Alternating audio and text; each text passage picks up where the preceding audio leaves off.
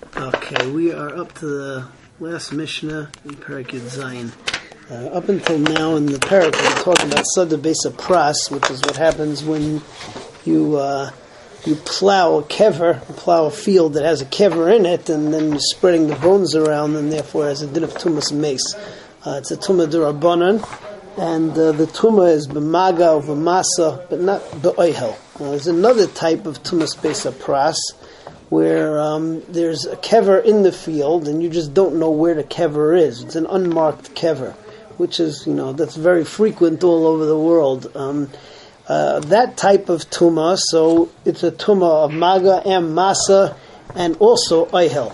So the case in the Mishnah over here happens is somebody, you have, let's say, one of these places, wherever it might be, it might be here in Tzfas or Telstone or Yerushalayim, and whatever, rumors that there was a Beis HaKvaris over there, and they build a 2-story house on top of it. So the bottom floor is for sure tameh. The top floor, it depends. If the 2 doors are one on top of the other, so then the ceiling and also the mashkof of the first floor is going to stop it from going up to the second floor. But if you have 2 doors, right, let's say the first floor door is over here and the second floor door is over here, or even if it's a little wider, so then you have to be choshesh that there's a mace right underneath the door of the second floor, and it goes tumarutzutza right up.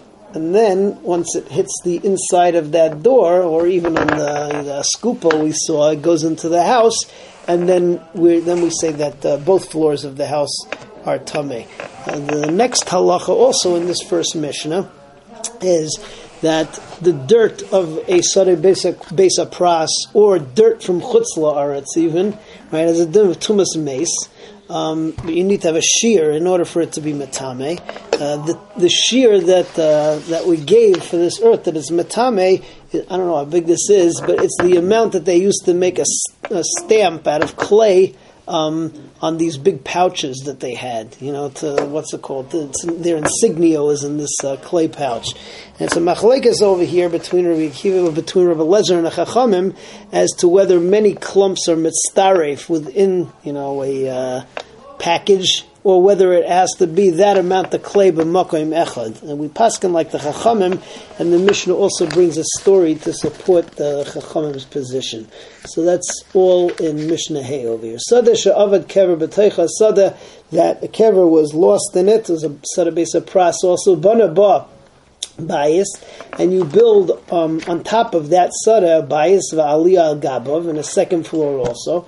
Im haisa pischa shel aliyah mechuven keneged pischa shel bias.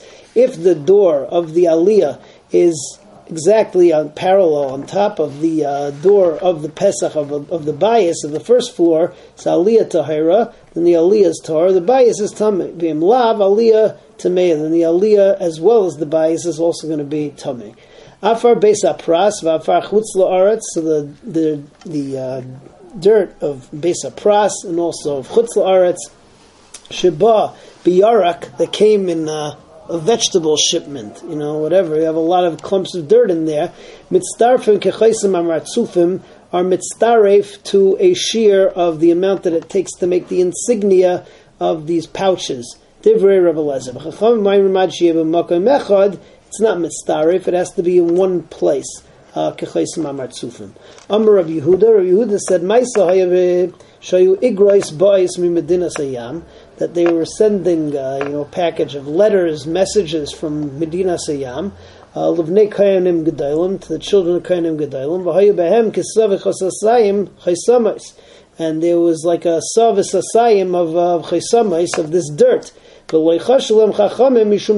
though it's much larger than the shear, but since it wasn't b'makom echad, so they weren't metame, saraya to the chachamim, that it has to all be together as one large clump. Okay, moving on to the 18th parak of Oyalais, which is the last parak of Oyalais. So over here, the Mishnah gets into another issue. Again, with the Sada Besa Pras, but there's a halacha midrabanan that grapes when you have mashkin shezavu from grapes, let's say you're picking the grapes, and naturally they're going to get moist. So usually, in order to be machshir peris lituma, you have to put the liquid on top of it on purpose.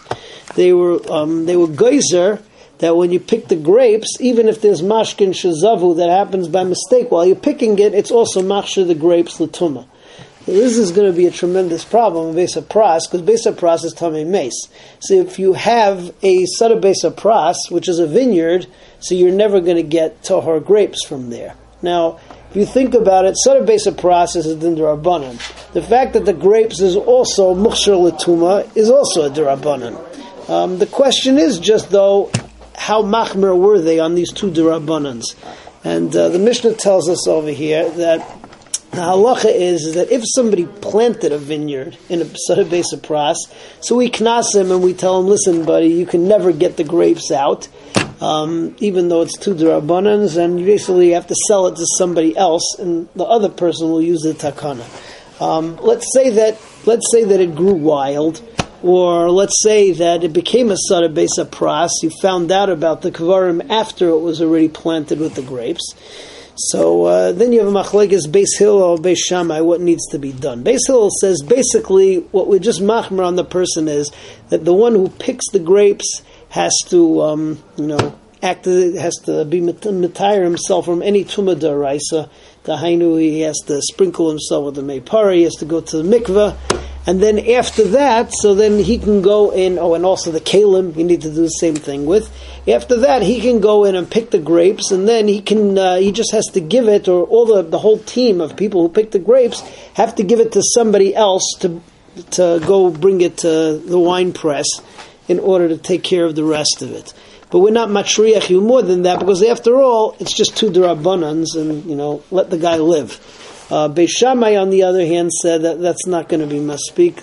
Beis Shammai says that what we actually force the guy to do is to use kalim and bags so that the grapes never come into contact with anything that's makabel tumah. So, for instance, we'll have him use a sickle that's made out of stone, or hold on to his sickle with with something which is gedulei karka, it's raw gedulei karka, not makabel tuma, and also the bags, right, will be something which is not makabel tuma, and with that, so then you won't have a problem of getting the tuma from the Sada Beis HaPras.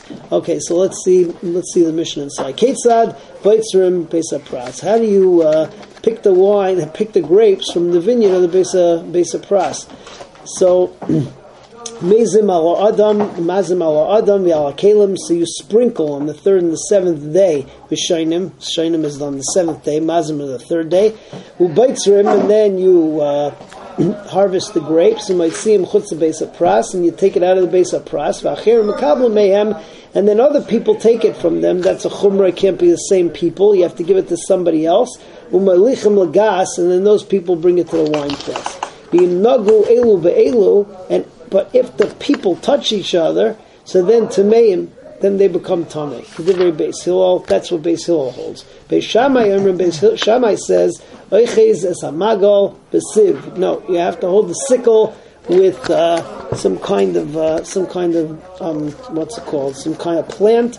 Or you have to use as a sickle a rock, which is not makabel tumah. And you have to put it into some kind of a bag, also made out of this plant. And then you bring it from there to the wine press. When can you get away with any of this at all? That's only if you had a vineyard and then you find out afterwards that it was a Beis HaPras. But if somebody plants a vineyard in a Beis HaPras, so then Yimocher l'shok. So then he's just got to sell the grapes. We're not going to be makel for him at all. That's what we have over here. Mishnah Aleph Bez Hashem next time. So we continue with Mishnah Beis.